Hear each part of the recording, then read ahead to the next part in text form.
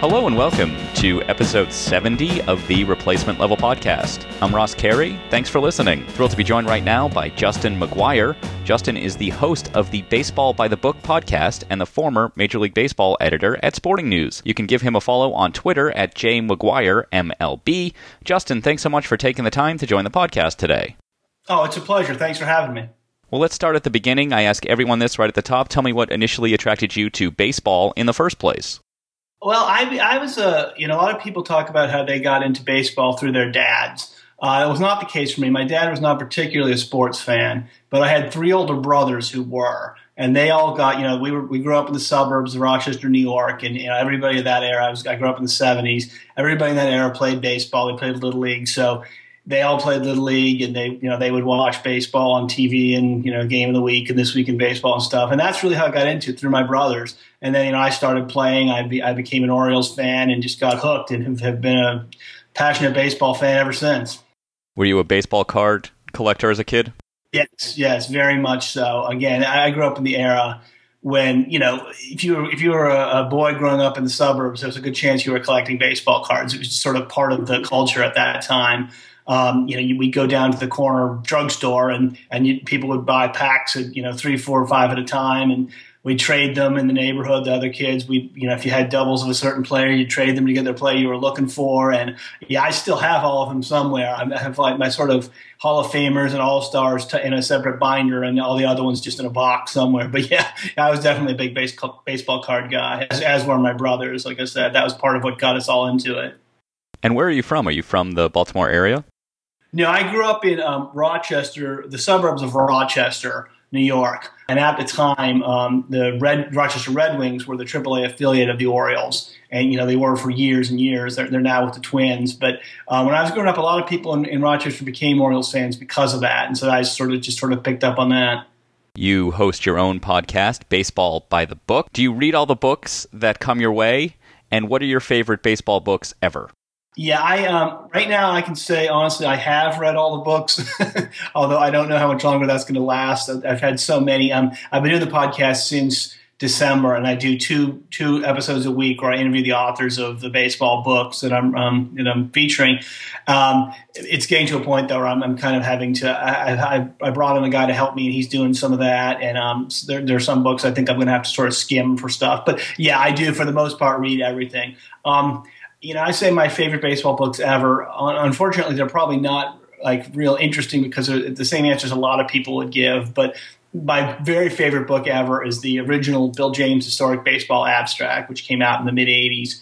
And by the time I read it, I was already in college, and I had read some of the Bill James annuals before that. But it really changed my life and not my life, but my way of thinking about baseball and my way of thinking about a lot of things as well. I mean, his ability to kind of see through BS and to kind of ask the questions and use logic instead of emotion. Really, I think it affects the way you look at the world in general a lot, for me anyway. The other one that I put up there is The Glory of Their Times, by Lawrence Ritter, which I think every baseball fan needs to read that. It's just an amazing oral history of the early days of the 20th century and the players who played then. It's just if you're a baseball fan, I guarantee you'll enjoy it. Yeah, a couple of my favorites. I love $sign on the Muscle, which is a great book about scouting, and I love scouting books in general. Another great scouting book is Prophet of the Sandlots, which is about Tony Lucadillo, and I actually just discovered that book fairly recently, and I love it. That's one of my favorites. One of my favorite things as a kid is I used to get the baseball encyclopedia just because it had all the stats in it, and I would just flip through it endlessly. And it's not like written by anyone per se. I know John Thorne did a ton of work on that back in the day, but I used to love the baseball encyclopedia. It was like my favorite thing ever when I would get that as a kid. Yeah, and I think again, people who are younger, particularly, anybody in their teens or 20s, certainly my son who's 13 and is a big baseball fan, they can't really understand what it was like to get something like that back then, because now you can find everything at, you go into Baseball Reference and you have everything in the baseball encyclopedia plus more. But back then, like when I was a kid, and I'm sure when you were a kid, you couldn't find this stuff anywhere else. So to just sort of sit down and go through that was just a fascinating exercise, and it really was something you couldn't get anywhere else. It's a very different world now with the internet.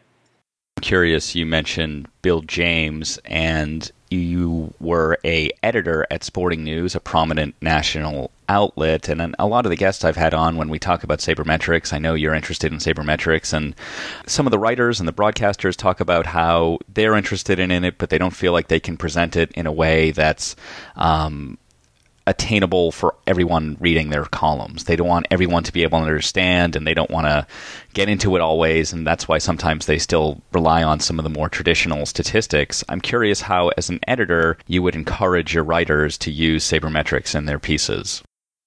Well, I was fortunate. The writers that I was working with primarily when I was at Sporting News were Jesse Spector and Ryan Fagan, and I suspect your listeners are probably familiar with both those guys.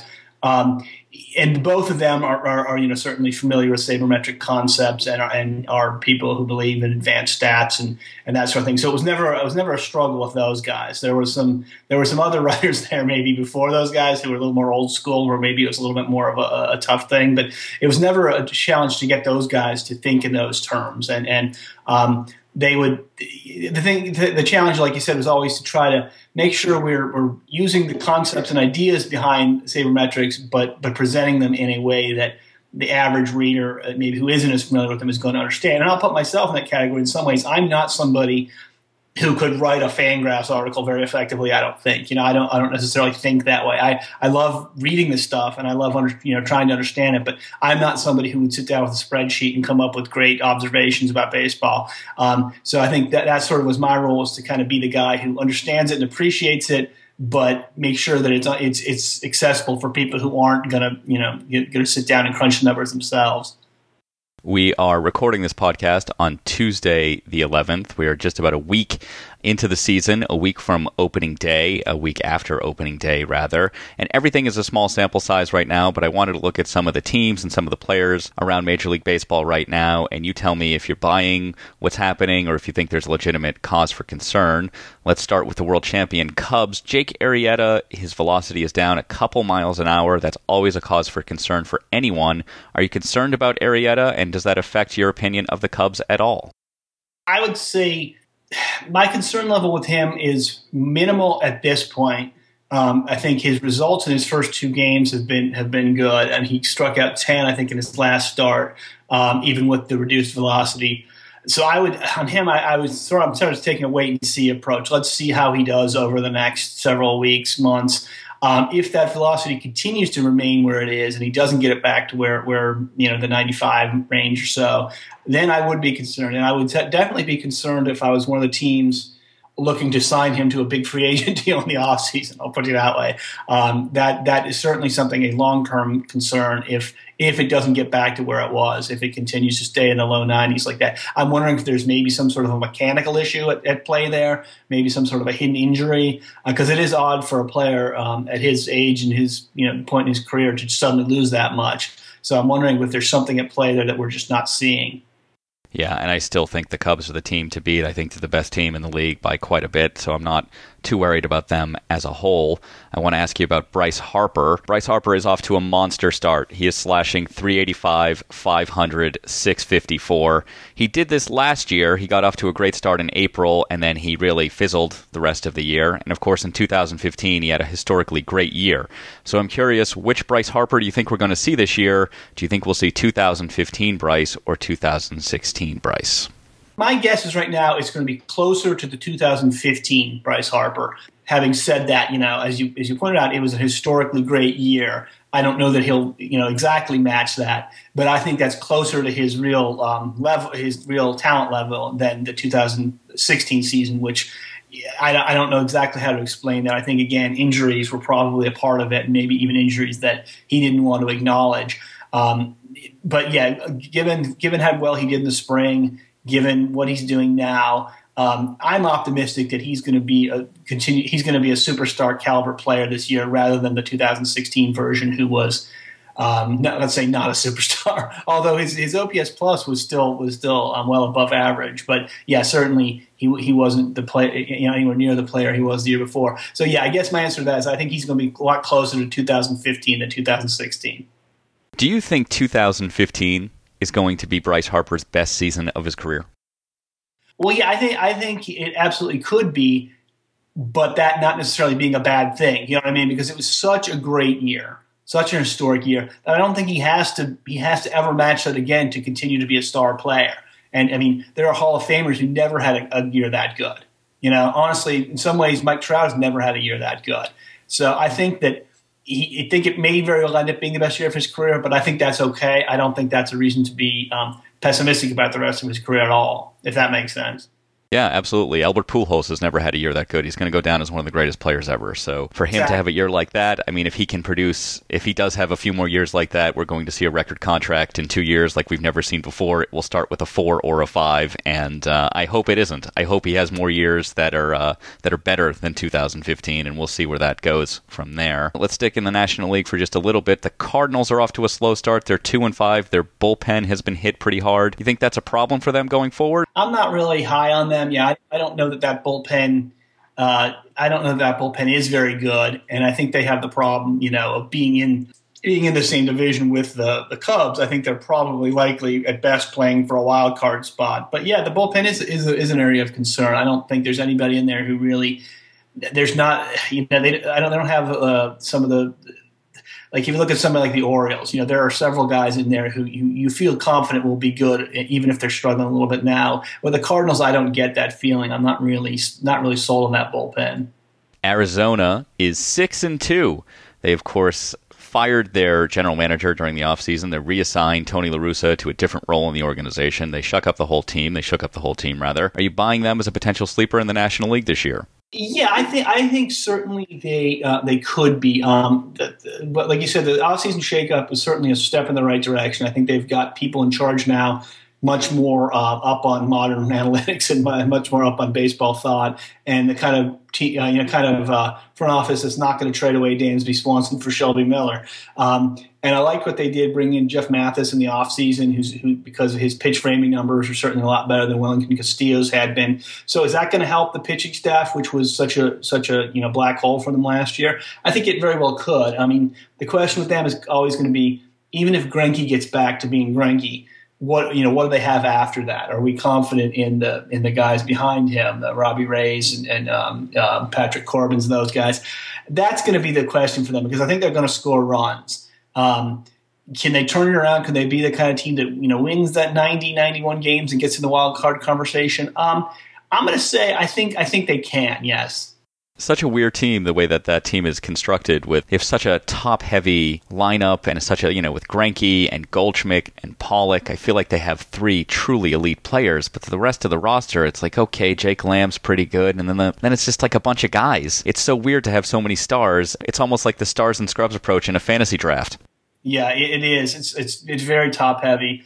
And Pollock, the guy I mentioned, who's coming back, and if he's healthy, that's certainly going to help them a lot. But the thing they got going for them is I think that the National League wild card race, I think, is going to be pretty weak. I don't see there being, I just don't see there being a ton of great teams competing for it. So again, if they can win 90 games, they'll probably be right in it. 85 to 90 in that range is probably going to get you in the conversation at least. And I think they're capable of that. Again, it's going to depend so much on whether Greinke really, he's looked pretty good so far, whether he can keep that up, and then what the guys behind him do, because the rotation was pretty bad. The pitching overall was just bad last year, and that's not going to do it. But if they show some real improvements, there's no reason they can't be in the wild card discussion at least. Let's jump over to the American League. Seattle is just 2-6. They were a team that a lot of people thought could contend for the division or certainly be in the wild card race. Are you buying them as a contender still, despite their slow start? Yeah, I'm not sure I ever bought them as a contender in the first place, to be honest. I was never as high on them as some people are. I think the Rangers and Astros are clearly a lot better than they are. I'm a little worried about Nelson Cruz at his age, whether they're going to continue to get the kind of production they've been getting from him. And I would be worried if I was a Mariners fan. I'll put you that way. It's a slow start. I don't know. If they reel off 5-6 wins in a row here, then they probably don't need to worry about it. But you get yourselves into a hole where you're 10 games below 500 by the beginning of May. That's really hard to get out of. And I don't know that they're the team to do it. Yeah, I do like the Mariners still. I thought they would be a wild card team this year, and I still think they have that capability. And I'm very high on James Paxton. Everybody else was high on James Paxton this year, too. But he's pitched great so far. He hasn't given up an earned run. He has a FIP of 1.66. He has 13 strikeouts in 13 innings. Do you think he is for real? Do you think he's a legitimate Cy Young contender this year? Yeah, it's interesting. You mentioned everybody's high on him. I mean, there was so much preseason stuff written about him as kind of a sleeper Cy Young pick and that kind of thing. It's been really interesting to see him get off to such a great start. And I think the reason that a lot of people were picking him to do well this year is because he had a great second half of 2016. Maybe a little under the radar because he was pitching in Seattle. But yeah, his numbers were really good. He dropped his walk rate went way down in 2016. His strikeout rate went way up. I think some thought that there was some mechanical improvements he made.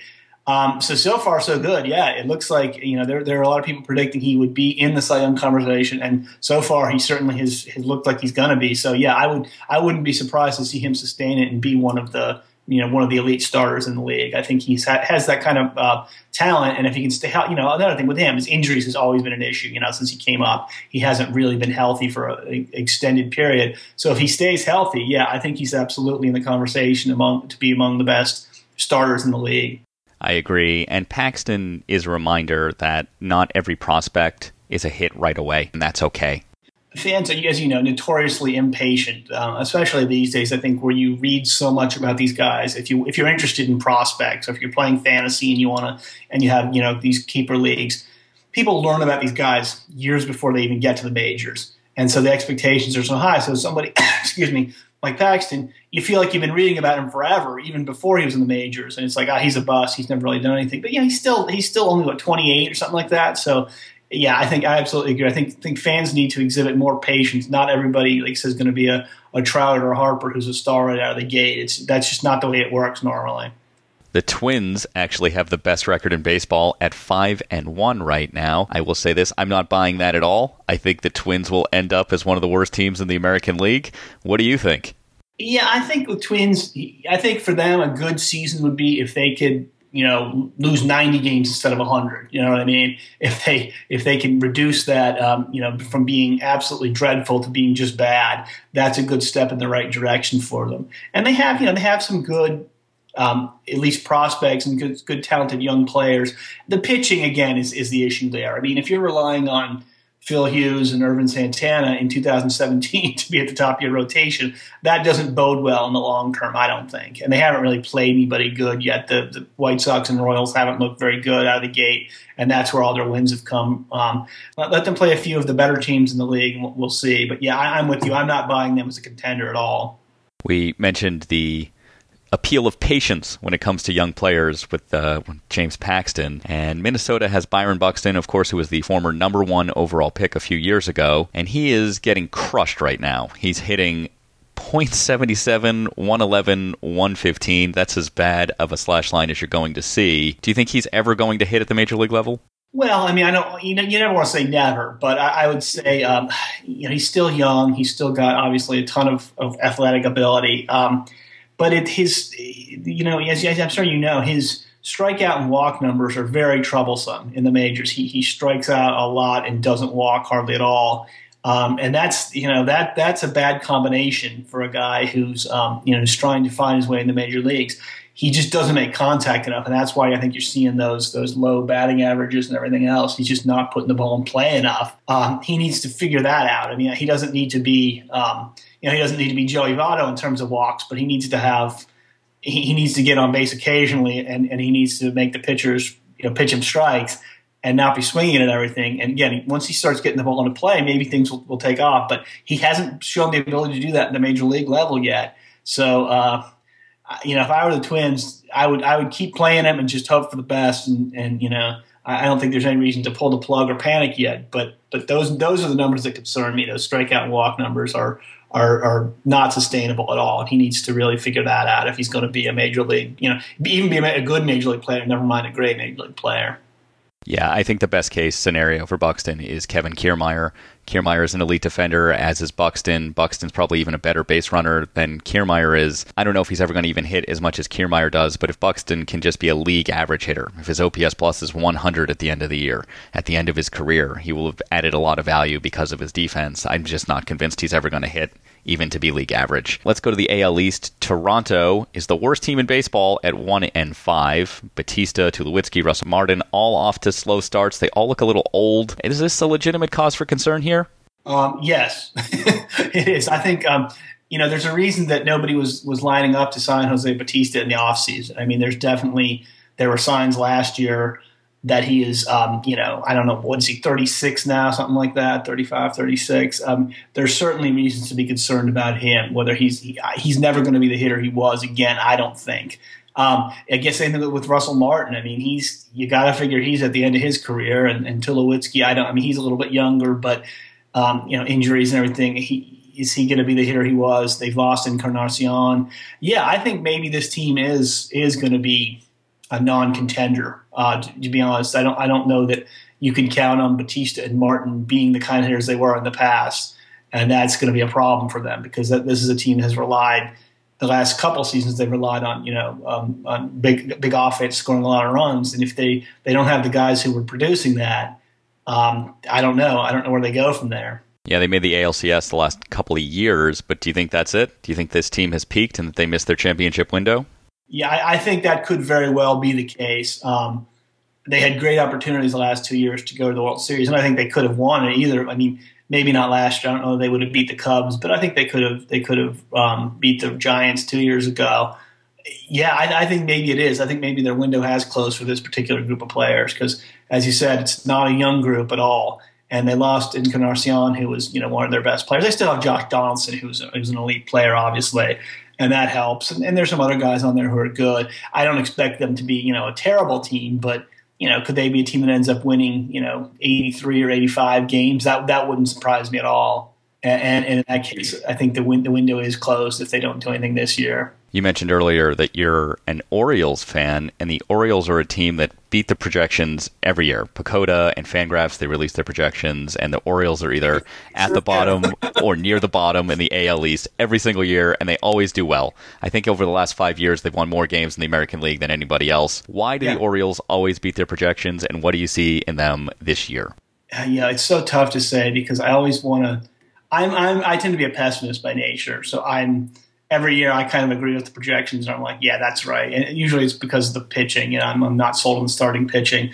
I think one of the reasons certainly they've overperformed their projections is, I mentioned a little bit earlier, the bullpen has been consistently good throughout this, the Buck Showalter era. They've always had 2 or 3 really effective relievers at the end of the bullpen who have helped out when the starting pitching has been – just honestly, you look at the starting pitching they've had over the last 5 years and try to explain how they've had the best record in the league, it doesn't seem possible.